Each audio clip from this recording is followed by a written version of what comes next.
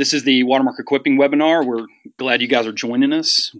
There's a few things I want to go over with everybody before we actually get into the content, and that is your control panel that you should see off to the right of your screen. There should be a handful of options there, and we just want to orient you to that so that everybody's tracking along with the options that are there. So one, you should see the screen that's on my computer. So it should have the Equip and then 2 Timothy 2:2 logo on it right now.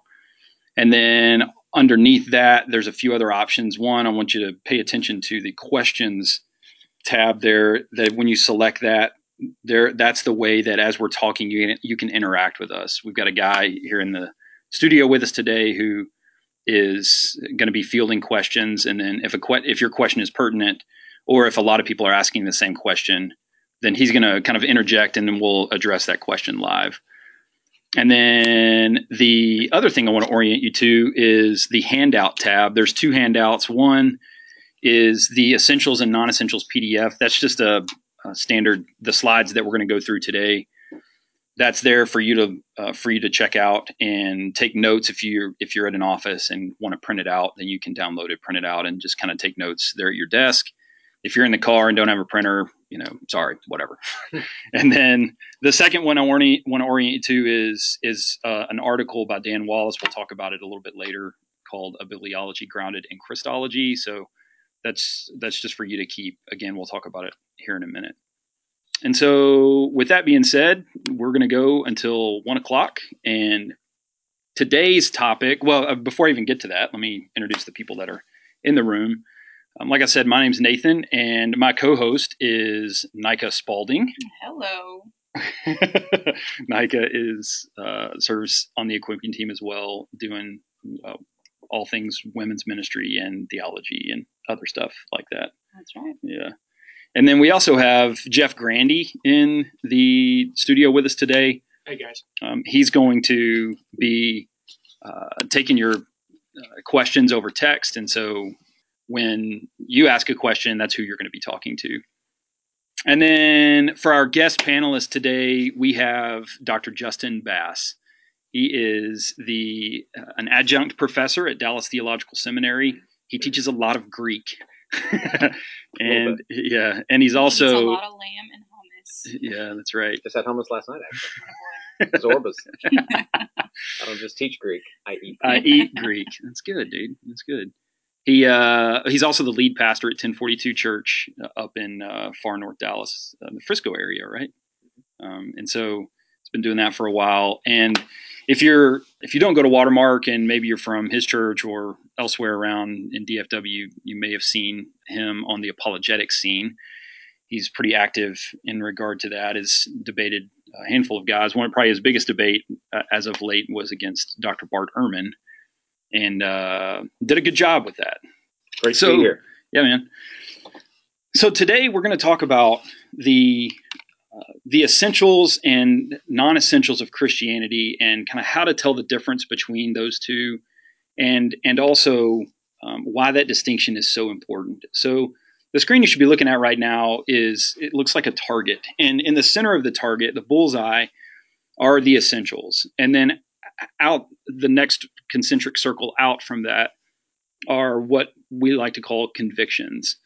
Then from there goes opinions and questions. And so just to delineate kind of exactly what those are, the essentials are things we're going to talk about today. And these are simply the things that in order to be Christian, you just can't reject these things. You don't necessarily have to have in-depth knowledge of these things and to be able to talk about them as accurately as possible.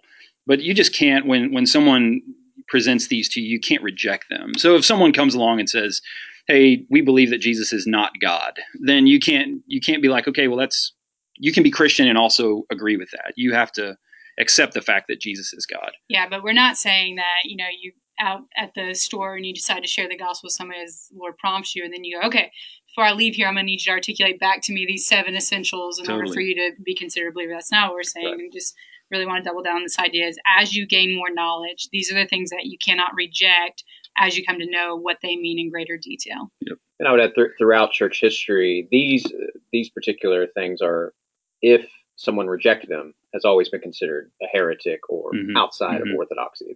That's what the essentials basically cover. Things that if you reject, you are outside of orthodoxy. You are largely throughout church history considered a heretic. Yeah. And that word, sometimes that word gets tossed around pretty easily in conversations today. Oh, it's heretical or whatever. Right. But we're talking about like in the history of the church, things that are actually considered heretical, not just things that are non-essential and you just don't happen to agree with. These are essential things that you must not reject in order to be Christian. And then the non-essentials, we fit into those three categories that I think are helpful.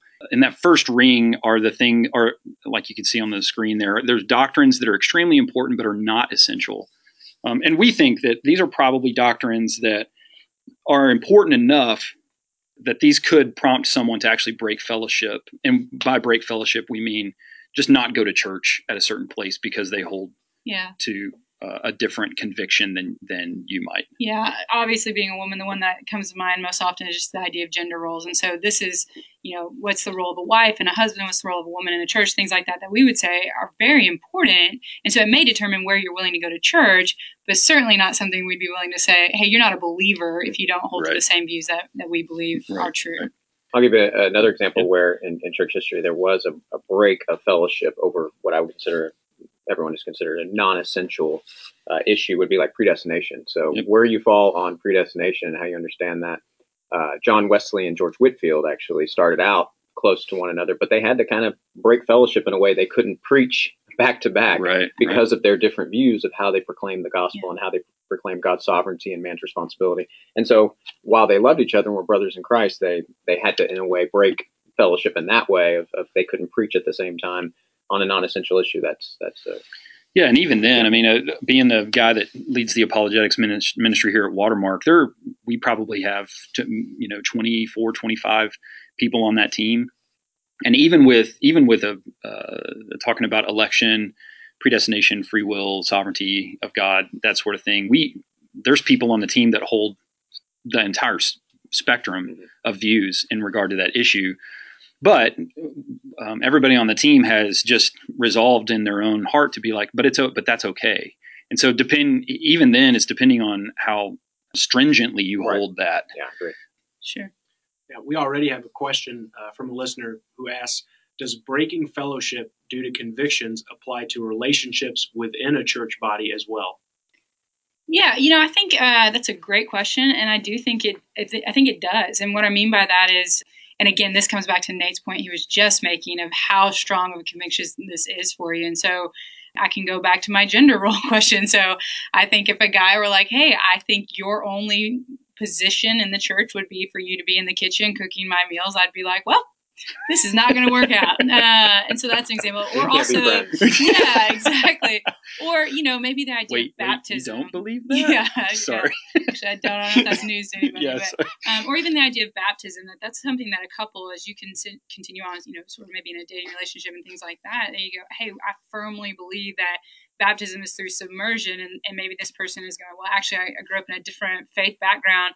And I want to sprinkle my babies because it's so important that, and I think that would be something that I wouldn't say that would necessarily break relationship, but it's certainly something to consider of how strong that conviction is. And again, not enough to say you're not a believer, but something that might be, a strong enough conviction to go, hey, I don't think I can attend a church that baptizes infants as opposed to a church that does submersion with believers. And that's a great example. And I think that's important to explain what I mean by break fellowship, because a person that decides to go to a Presbyterian church versus a Baptist church based on baptism, it's not a negative. I don't see that. So break fellowship, maybe we even need to come up with a more positive term, because you just believe differently on how you want to do baptism. That's not a negative thing, and you could still fellowship with that with that person. Yeah. So when we say break, non-essential issue. Yeah. Sorry to interrupt. When we say break fellowship, we're not talking about like being angry at someone and never talking to them again. What we are saying is you're making a deliberate choice to be a part of a local body that holds to certain views, and that if some of those views or some of their convictions differ from yours, that might be something that would be an impetus or a cause for you to look for a church elsewhere that holds more tightly to your convictions. But I would say, in all of these things, unity. Like, there needs to be unity. I would never encourage someone, I hold to a different view of election, so I can't be your friend. Like, Sure. that's not what we're saying. Sure. Not what we're saying, just to clarify. I do want to temper that response, though, as well. I think in a lot of these examples we're giving, they're ones that we go, hey, there's difference here, but we can respect that position. And I also think this is one of those dividing lines where there are expressions of the local church that would say maybe something like homosexuality is an acceptable practice for the ministers, totally. that we would go, hey, this is a conviction, and I do believe your view is immature, and yet again still going, but I don't believe it's essential. I'm not willing to take that extra step. Absolutely. And so again, I think there's even varying levels of the concentric circle within convictions that say, hey, this is a big deal for me. But all my brothers and sisters who happen to disagree, that's nothing that is a major in terms of relational stuff. However, maybe being in a relationship with somebody who says, hey, I think it's absolutely okay for a minister to be a practicing homosexual, then going, hey, that's a different even level of conviction within that circle. Yeah, no doubt. So then moving on from outside of convictions to opinions and questions, which really, even us talking about this before we started broadcasting live, that line between opinion and question is pretty blurred. Sure. So opinions are views that can be held, and even strongly held, but should not cause division in the local body. And then questions are views that don't have a clear answer. One person's guess is better than the other one. And these kind of things should never create division. So, Nika, why don't you give us a couple of examples of what you would consider like a question? Yeah, so a question would be things when we talk about should never cause division. So you're sitting at home with your friends and you're trying to figure out, did God create aliens? Well, we have no idea. This is not going to cause me to consider you an enemy of the gospel in any way. We just don't know. And something that I would throw in the questions category is just, the age of the earth. I think there are some who are more passionate about this and would say that's more of an opinion for them, that they do feel like there's strong evidence for that. And maybe it's just, to my own ignorance in that topic, but I would put that somewhere between opinions and questions, which is hence why the line's a little bit blurry. Yeah. What about you guys? I would add, political issues even. I mean, you might divide for other reasons, but as far as for the gospel, I think Christians can fall on both sides of the debate, whether it's healthcare, immigration, gun control, military intervention, all these different things. I think we have gray area and we have principles in Scripture, but we don't have a black and white, this is a gospel issue. And so when it comes to practice of homosexuality, gay marriage, abortion, these are more things that the Scripture is black and white on and very clear. And so those things need to be made clear. But on those other issues, I think that we should never make those a division as a gospel issue. Yeah, no doubt, and ultimately that's what we're saying here is there are going to be things that are convictions because Scripture is clear about them, and depending on which tradition you're from, obviously it's going to highlight various passages in Scripture, but it's kind of the old adage like, hey, we're going to be firm where Scripture is firm, and we're going to be gentle and loose where Scripture's not as firm.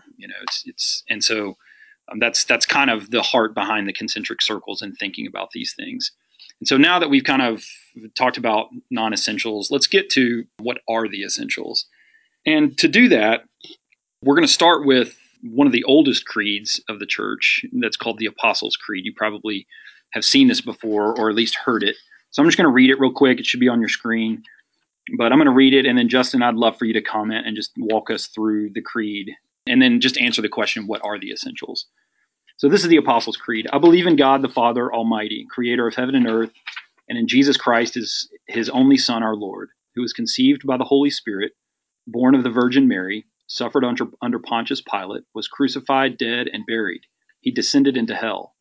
On the third day he rose from the dead. He ascended into heaven and is seated at the right hand of the Father, and he will come to judge the living and the dead. I believe in the Holy Spirit, the Holy Catholic Church, the communion of saints, the forgiveness of sins, the resurrection of the body, and the life everlasting. Amen. Amen.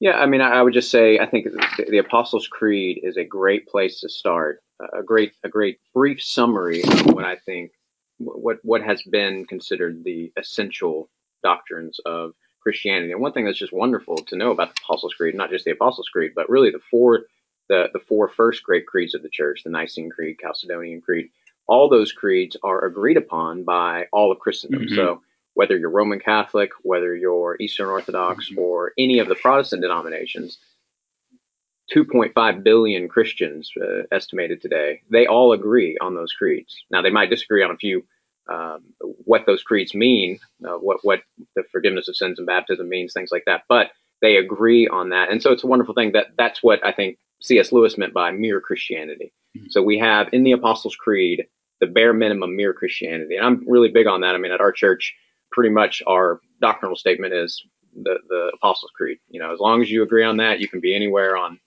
predestination, on a lot of different other views.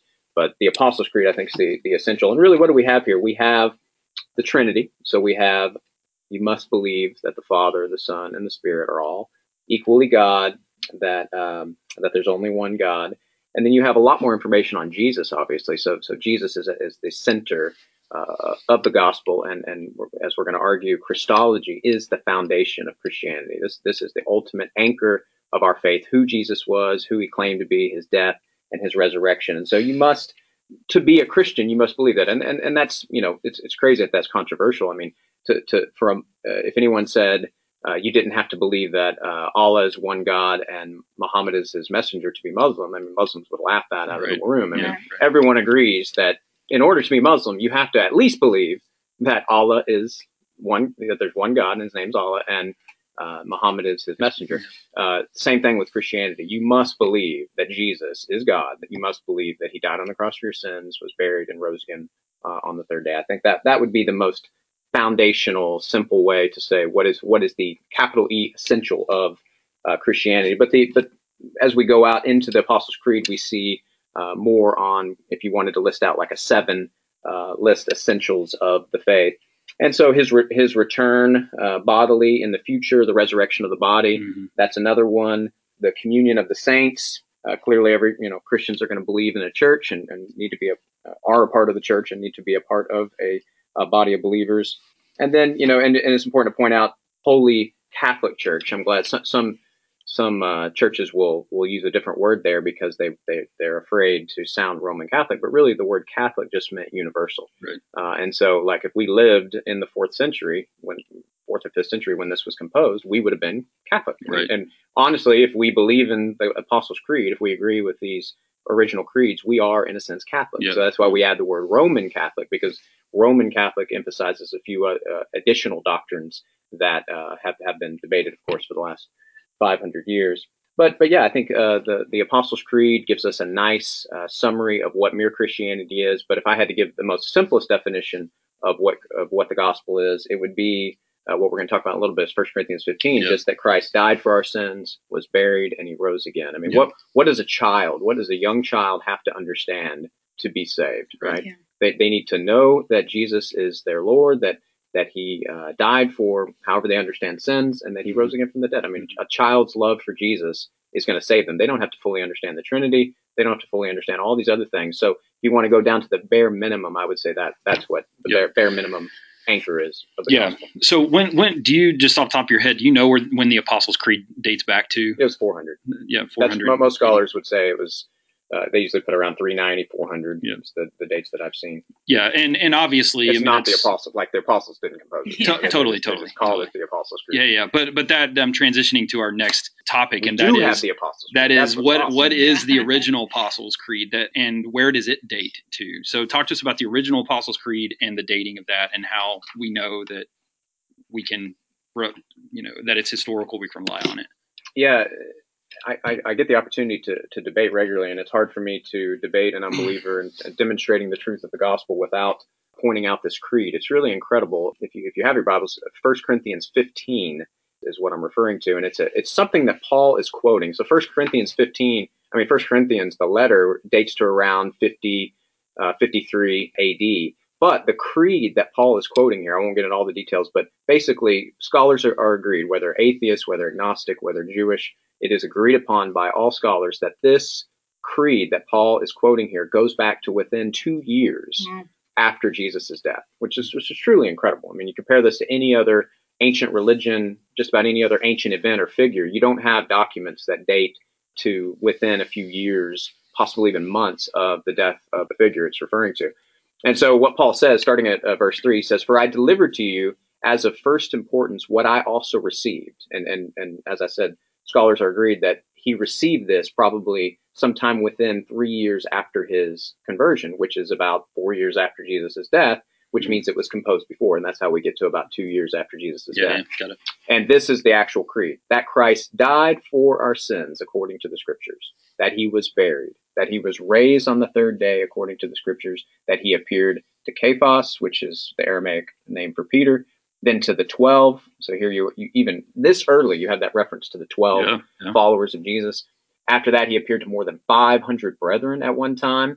And then Paul probably maybe adds this as kind of a little apologetic. So we see Paul as a little apologist here, because he says, some of whom are still alive, but some have fallen asleep. So he's basically saying, hey, you Corinthians, you can go interview these guys. Go ask them. Don't right go over to there. Disneyland for your vacation this year. Go to Jerusalem and talk to the people who've seen Jesus. Yeah. And then he says he appeared to James, which is referring to Jesus' brother, and then to all the apostles. And then Paul, scholars agree, Paul just tacked this part on to the creed. This wouldn't have been a part of the original creed, but he says, last of all, as to one untimely born, he appeared to me also. Mm-hmm. And so what we have here is Christ's death. We have substitutionary atonement. We have the fact that he died for our sins in our place. Mm-hmm. This is the fulfillment of Old Testament scriptures. We have the burial. We have the fact that he rose again. We have all these appearances to believers, unbelievers, groups, individuals. Really an incredible thing that we have. And so I like to call this the true Apostles' Creed, because who put this together? Mm-hmm. I mean, if Paul got this when he went to Jerusalem, hanging out with Peter and James, that's who put this together. Peter, James, Jesus' brother, John, and other earliest followers of Jesus. Paul received it from the apostles. I mean, that's who put this together. Right. And so this is what they were proclaiming within months, at least, at most 2 years after Jesus' death. This is what they were saying in Jerusalem. So this is our true Apostles' Creed. That's great. Just an opportunity now for a shameless plug. It's fun hearing you talk about this, because we're writing curriculum right now for the Acts Women's Bible Study in the fall. So if you don't have anything better to do in the fall, and you don't, because it's Bible study, Wednesday mornings, Thursday nights. But what's great is the same idea as I've been studying and doing it. You see these early on speeches of people like Peter and Stephen and others, and what they're proclaiming as the witnesses, and it's all this central idea of this death and resurrection of this figure of Jesus, and obviously it expands, and we get the letters from Paul and all of that. But this central idea of this grace, this free gift, this salvation through the death and resurrection of Jesus is seminal in the Christian belief. It wasn't developed later; it was from the beginning, and why we can with confidence say this is what it means to be a Christian, to hold true to these things. And all the other stuff in those other concentric circles were not in those speeches. They weren't, the original convictions of what it meant to be a Christ follower. Yeah, and what's funny about this, just this morning actually, I was having a nice discussion with one of my atheist friends, and he was bringing up comparing Buddha and Jesus, and I just said, hey, as you're mentioning Buddha's character, you're mentioning things about Buddha, but let's just talk about the sources for a second. What are the primary sources for Buddha's life? And when you compare this, it's really laughable. I mean, we don't have anything about Buddha until like 400 or 500 years after his life. And here we have within 2 years of Jesus's death.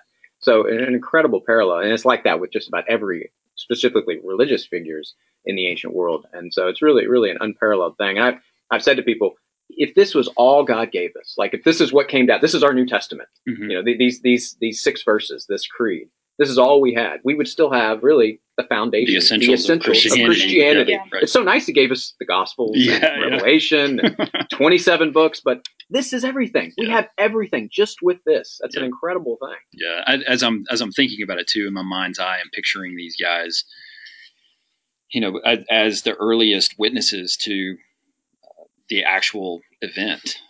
And what's crazy to me too is that out of the Jewish religion, out of this belief system where at the very core and center of their belief was both Torah and then the Jewish creed, which is, Hear, O Israel, the Lord our God, the Lord is one, and now all of a sudden out of Judaism comes this belief where you get something like this, where they're saying, no, now Christ died for our sins according to the scriptures. Now they're linking Jesus to, the prophecies of the Old Testament, the physical resurrection, and his appearances as someone to be worshipped. And so out of this, out of these people who are worshiping just Yahweh as one, begin to worship Yahweh the Father and then also Yahweh the Son. Mm-hmm. And still there's one God. But to me, that in itself, if you're skeptical, that in itself demands explanation. What happened that would cause them to come up with something like this? Yeah. And I think obviously in kind of Occam's razor and a couple other things, like the clearest, most natural explanation is something actually historically happened. Yeah. That this historical Jesus.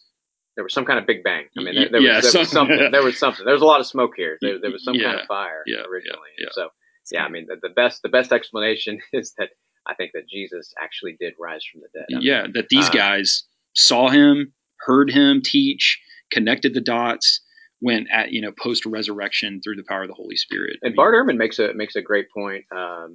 Almost kind of a concession compared to the things he said in the past, but in his most recent book, How Jesus Became God, he talks about the fact that he believes as a historian that Mary Magdalene, that Peter, that James, that John, all these people, Paul, they believe that they saw Jesus. And he says, I think it's hallucination. Mm-hmm. But he says, he has this, I love this quote. He says, it's not a historical sin to say that they really did see the risen Jesus. I mean, basically saying that, man, I mean, you got to pick one.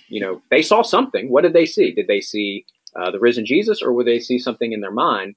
And the evidence is so strong that they saw something that you really have those two options. You have to pick one. Yeah, it's good. Sounds like we need to bring Justin back to talk about evidence for the resurrection at some point. So Nate, let's go and move on to the next slide. Just show everybody. So, I mean, because obviously the Apostles' Creed has a lot of words, and even Corinthians has a lot of words. But I think what we're hopefully coming through is what we're talking about is we can boil down the essentials to maybe 6 or 7 things.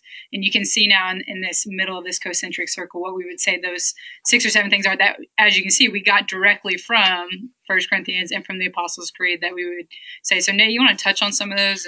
Yeah, I mean, as we walk through, I mean, obviously the Apostles' Creed includes we believe in God the Father and the Son and the Holy Spirit. So there's Trinity there. And then from the original Apostles' Creed from 1 Corinthians 15, that Christ died for our sins according to the Scripture. So obviously you can't be Christian and deny the existence of sin. That's just you're human. It's really problematic. Yeah. Well, the very nature of saying I need saving is the recognition that you need something to be saved from, which is yourself. Totally. Then the virgin birth. This is one we were chatting about before we broadcast as well. The virgin birth obviously shows up in the actual Apostles' Creed. He's born of the Virgin Mary.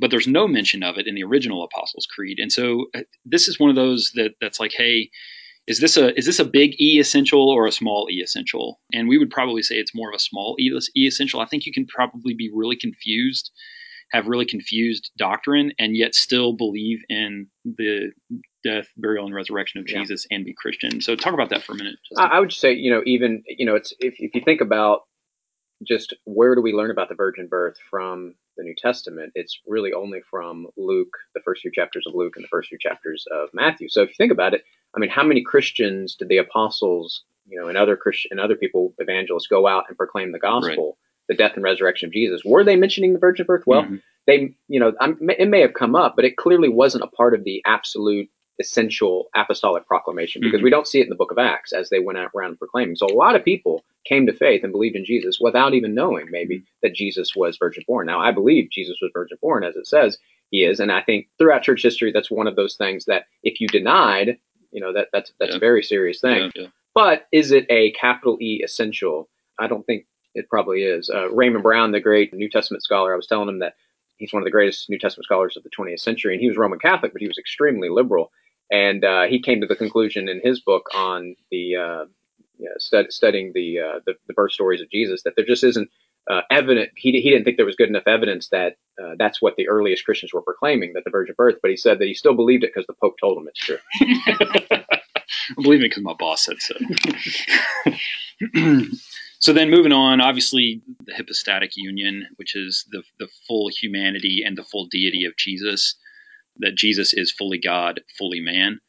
Obviously, like Justin said, I mean, that's clear in the creed, in both creeds. I mean, you can't deny that and still be Christian.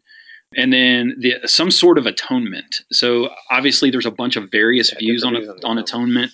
There's obviously like penal substitutionary atonement. There's Christus Victor, the ransom theory. And so all of them believe that Jesus died for sin, but exactly how that plays itself out would probably fall more something about his whatever he did when he died. saved us. Right. So it rescued us. Right. That's what the word salvation means. A great resource. Many of y'all many of listening probably have the book Mere Christianity by C.S. Lewis. In his introduction to that book, he actually discusses the different views of the atonement and basically comes down on all of them probably have an element of truth in them. I'm just, because I'm arguing for mere Christianity, I'm just going to say, I don't know for sure what it is, but that he has some great line where he basically says, Jesus's death is the means by which we're saved. And just a very simple statement of that would be the bare essential. That's what atonement is, right? And then I would say it, and I'd love to hear your thoughts on this too, Justin. To me anyway, and it seems even to Paul in 1 Corinthians 15, if you go on and read the rest of the chapter, that the biggest essential is the resurrection of Jesus. That Paul says in 1 Corinthians, hey, if Christ is not raised, then our faith is meaningless, futile. I would say death and I would just say that both sides of the same coin. Yep. That one, you can't have one. If Jesus just died, and even if he bore the wrath of God and paid for our sins, if he hadn't been raised from the dead, then that would have been for naught. It would have been nothing, as Paul says.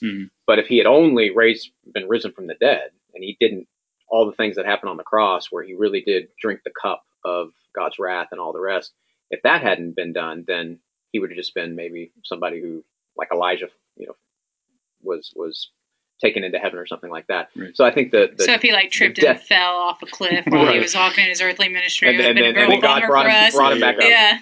Yeah. So I think it's the two together seem to be, because you have Paul, even in 1 Corinthians chapter 2, I came to preach and to say nothing but Jesus Christ and him crucified. And so the crucifixion and the resurrection seem to go so hand in hand. And you see it in the Acts sermons as well. Resurrection is always there, but they also say something about him being hung on a tree and things like that. That's good, man. Love it. And then lastly, we would say some sort of belief in, we just use the word restoration. I know in the Apostles' Creed, it's the resurrection of our bodies, the life everlasting. Again, you can't reject the fact that God will in some way heal what's broken and make things new. If you just believe that things are going to continue toward chaos and forever, then that's just not Christian. So that last essential would be, or even that we're just going to stay as souls, which a lot of people in America, sadly, even in the church, think. Especially if you go to many funerals, that's usually what you hear. They've died and gone to be with Jesus, and that's it. They don't even talk about the resurrection of the body. Like I said, that doesn't mean they're necessarily heretics or they're going to be damned because they don't understand the resurrection of the body. But it is the Christian position, and has always been in the Jewish position in the ancient world, that we will be raised one day. We will get our bodies back. Yeah.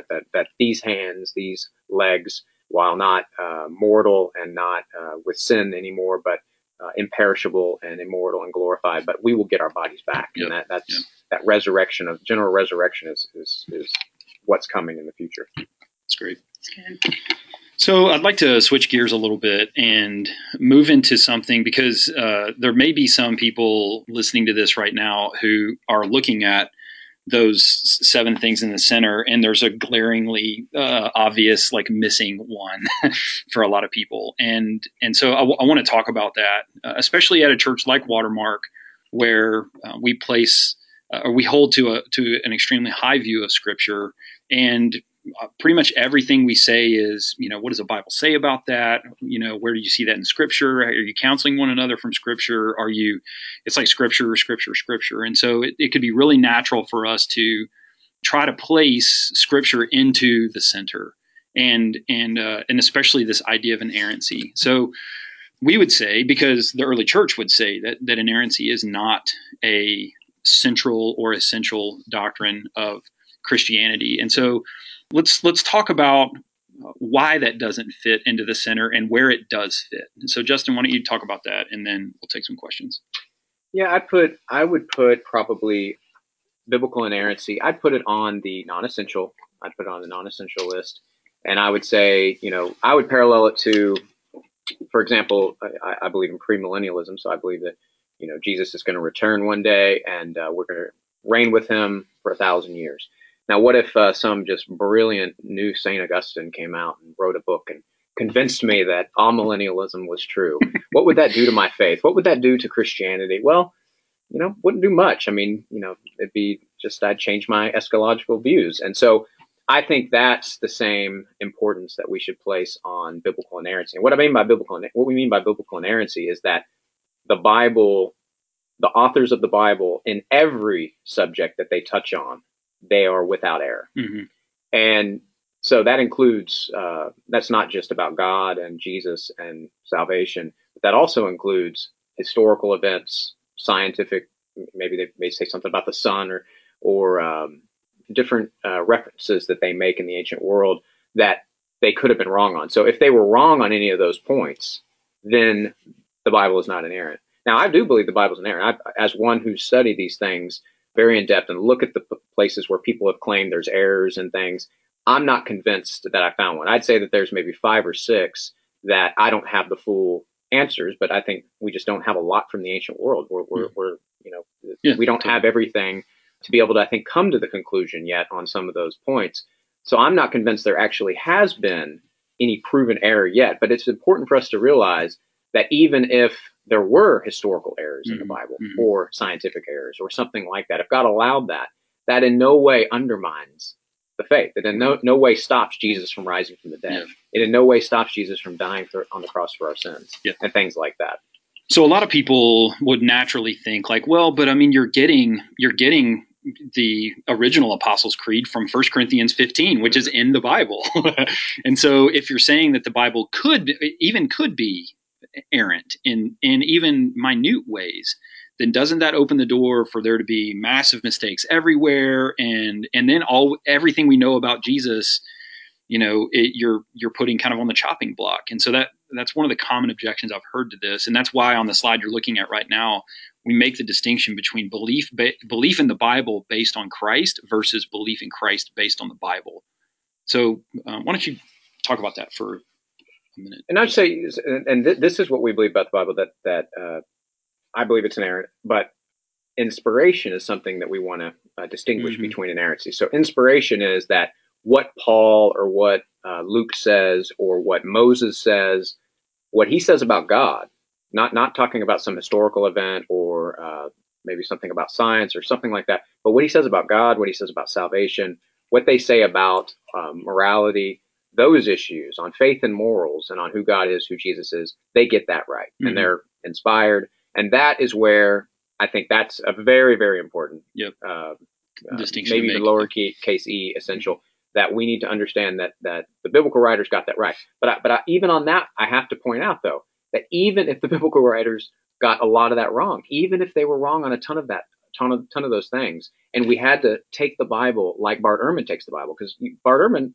studies the historical Jesus. He came out with a whole book on the historical Jesus, how he views who Jesus is from history. And the way he does that is he sifts through the documents of the New Testament, and he looks at the Bible just like we do, but he doesn't think any of them are reliable. So we can, I believe, and many top scholars out there like N.T. Wright do this, they'll go into the New Testament, not treat them as inspired or inerrant documents, and they will find who Jesus is, who he claimed to be, that he claimed to be God, that he died on this cross, that he claimed to be dying on the cross for sins, that the tomb was empty the next day, and that all these people saw him. And so we can get to the heart of the gospel without treating the Bible or the New Testament as inerrant or even inspired. And so that's an important point to make. And that's what we mean by Christology being the foundation of our faith and not bibliology. Yeah. So I would just make a point, and then we can have some other people chime in. But I think the distinction is that we don't base our faith on a book. We base our faith on a historical event that happened in time and space. Yes. And so as soon as the foundation for our belief is a book, right, then we're in really dangerous waters. And for the very reason that we'll talk about here in a minute of people who have walked away from the faith because the foundation of their belief is misplaced. Mm-hmm. And so I would just say, like, I think that the reason I'm Christian, at least, I can only speak for myself, is because I think there really was a dude who lived 2,000 years ago who made outstanding claims about himself and did miracles and showed authority and died on a cross for my sin. And that 3 days later, he rose from the dead and is now alive. In my opinion, that is true, whether there's a book about it or not. Whether there's a book about it does not change the fact that it actually happened in history. And let me just say briefly, parallel that with the virgin birth, what I said about the virgin birth. It's the same thing. So when you look at the book of Acts and you look at the early Christians and the apostles proclaiming the gospel, going around talking, they didn't go around and stand up and hold up 66 books and say, here are your 66 inspired, inerrant books that you must believe. And let me tell you about Jesus. I mean, no, they went and told the story of Jesus. Now, what we have in the Bible is the written version of basically what they did and what they were proclaiming. And that's why the Bible is so important and so treasured. And I believe it's inspired and I believe it's inerrant. But think about for all those decades and really centuries before the printing press, where all the books of the Bible got put together into one place that we call the Bible, where people believed in the gospel without even knowing about a Bible in a sense. Right. I mean, they knew that there were all these different books, but that no one had a Bible like we think of it for the last 500 years. Right. So I think that's an important distinction to make. I think that's where, you being, I think I was going to make the same point y'all did, but you did it more eloquently, which is great. So, I mean, there's almost a practicality of what you put in that center circle of essential to Christian faith. And like you're saying, Justin, we know how the transmission of the Bible came about, and most people didn't have, copies of it, and we weren't going around saying, hey, because of what was written, this is what we know. I mean, they were witnessing to the actual event of Jesus' death and resurrection. And in many places in the world today, they don't have their own written Bibles. They just feel uncomfortable going, hey, it's essential for you to believe in something you've never even been able to encounter or hold to, or this conviction, when in fact I'm going, actually, all I'm asking to is to hold to this historical event that has been told by the witnesses for 2,000 years that really happened in time and space. And that is the core of Christianity, is this person of Jesus, not this book. But because of that, though, I think this is a great transition point then. So we've been talking about all of this. And so what you guys have hinted on, and I think we jump into now, is there are implications for confusing what is essential and what is not. And what we've often seen is people throw out the baby Jesus with the bathwater, so to speak. And you touched on Bart Ehrman a little bit. Maybe y'all want to jump into that, or even, I think we have a question. Maybe is this the right time to throw in, Jeff? It's on a different topic. Okay, for sure. Well, let's go and do that. Yep, that's fine. I think it would help. Some of our listeners are hoping for clarification on something you were talking about a little bit concerning the resurrection of our bodies. And they quote you of our bodies. This comment might help a lot. One listener says, I thought we'd get new bodies, not our bodies. And then we had some follow-up questions. Okay, cool. Yeah. That's a great point. Yeah. So a great way to think of this is Jesus. So what happened to Jesus after he died and his corpse, his body, was put in the tomb? When they went to the tomb, it was empty. And the reason why it was empty is because that corpse of Jesus was raised. So there's continuity and there's discontinuity. The continuity is that our same DNA, who we are right now, will be raised in the future. But the discontinuity is that we will lose our sin, we will lose our corruption, we will lose the fact that these bodies that we have now. Will I lose 15 pounds? That's what everybody's wondering, Justin. Yeah, we're going to be the best, most fit. I know, right? I'm going to get a couple of inches of height. The glorified body is going to be great. So that's important, and scriptures for this, other than just Paul, always compares our future resurrection body with Jesus's body. So we can look to the examples of Jesus and the resurrection accounts in the Gospels as what our future resurrection body will be like. So can we walk through walls? Can we levitate into the sky? Clearly, the resurrection body is not bound by the law of gravity and things that our body is bound by. So there's a lot of things that we don't know, but those are the basic facts that we do know. There's continuity and discontinuity, but yes, it's going to be you.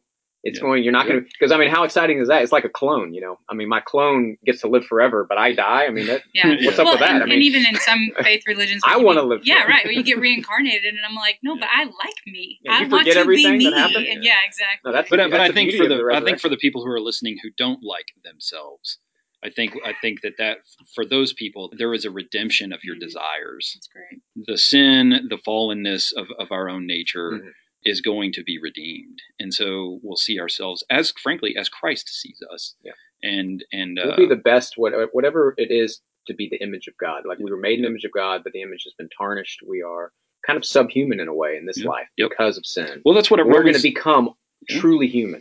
In this resurrection body. That'd be a beautiful. That's what Romans 8 says. Creation itself was subjected. Yes. Like we are less than what we were created to be.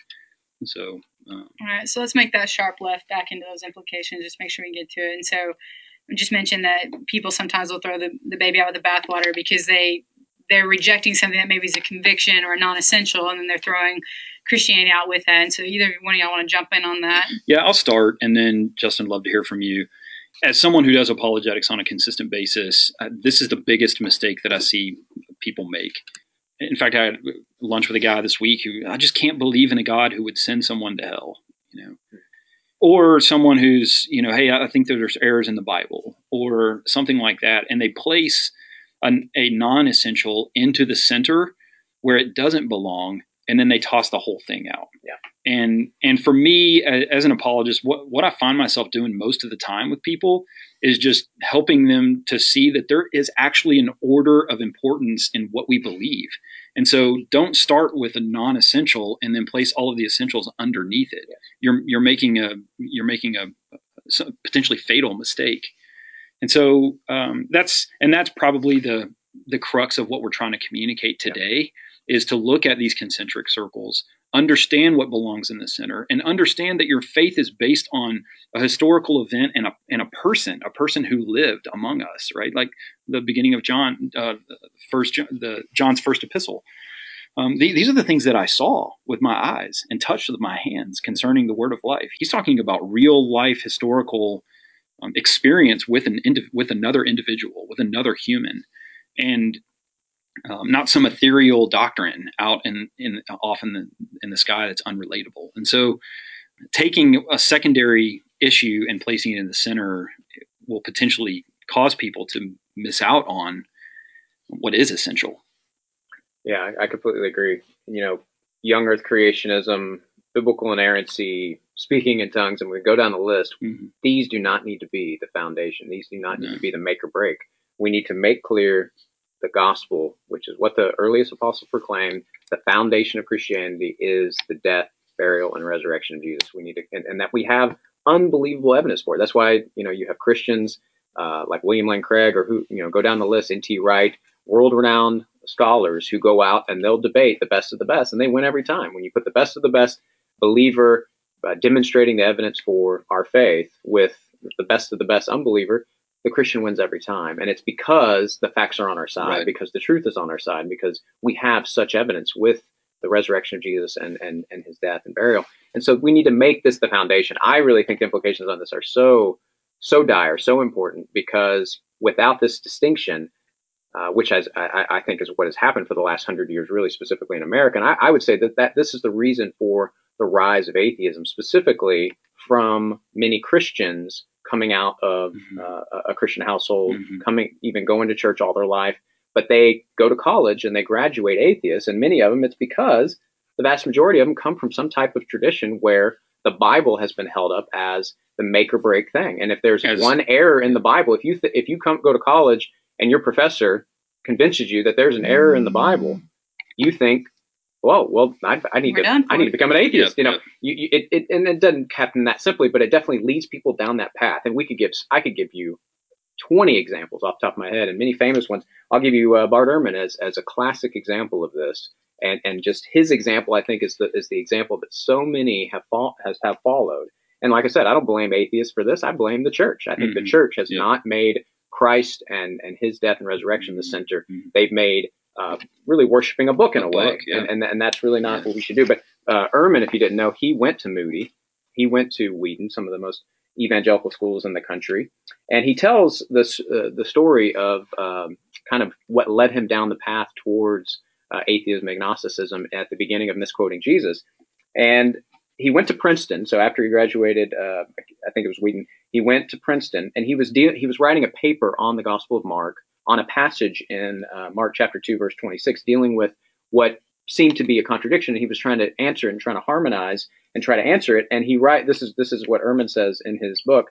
He says, at the end of my paper, he, meaning his professor, made a simple one-line comment that for some reason went straight through me. He wrote, "Maybe Mark just made a mistake." I finally concluded, maybe Mark did make a mistake. Once I made that admission, the floodgates opened. Why did the floodgates open? I mean, really? I mean, because Mark made a historical blunder? I don't think he did, but even if he did, that means Jesus didn't rise from the dead? Yeah, that means God didn't exist. Now, to be fair, Ehrman does argue that the ultimate reason he became an agnostic was the problem of evil. But notice, and it's not just here, this is what really led him down that path, was this assumption that if there's an error in the Bible, that means my faith is undermined completely. And that's what we need to push against. And no, if he had the foundation of the death and resurrection of Jesus, I don't think he would have gone down that path. But who knows?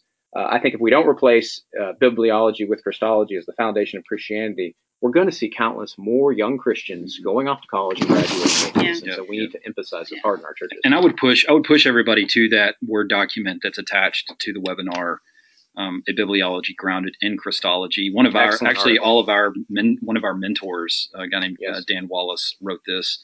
It's on his blog. You can actually hyperlink the title to his blog. But I just want to read a short paragraph that he has there that I think summarizes this really well. But he just says, the center of all theology, of the entirety of the Christian faith, is Christ himself. The Christ event, in particular his death and resurrection, is the center of time, and everything before it leads up to it. Everything after it is shaped by it. If Christ were not God in the flesh, he would not have been raised from the dead. And if he were not raised from the dead, none of us would have any hope. My theology grows out from Christ, is based on Christ, and focuses on Christ. And that's what we're trying to communicate. And so, to be clear, we are inerrantists. Before you email us. Before you get angry and throw I teach a DTS. Exactly. Before you throw a shoe at me or whatever, just understand that what we're saying is we do believe in the inerrancy and even more importantly than that, in the inspiration of Scripture, but also make the distinction that is not the foundation for our belief. The foundation is a person. His name is Jesus, and I encourage you to get to know him. So, well, Justin, dude, thanks for your time, man. That was a quick hour, which means we're going to have you back in the future. Especially, I had you penciled in at least. I haven't even talked to you about it yet, but now I'm going to put him in a corner to talk about evidence for the resurrection.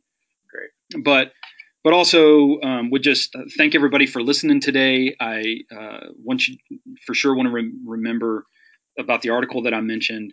And then also next month, I believe it's going to be May the 13th, whatever the Friday is. I'm actually looking on my phone right now. But the next time we do this, we are going to be answering the question, what is Christian discipleship and who is a disciple?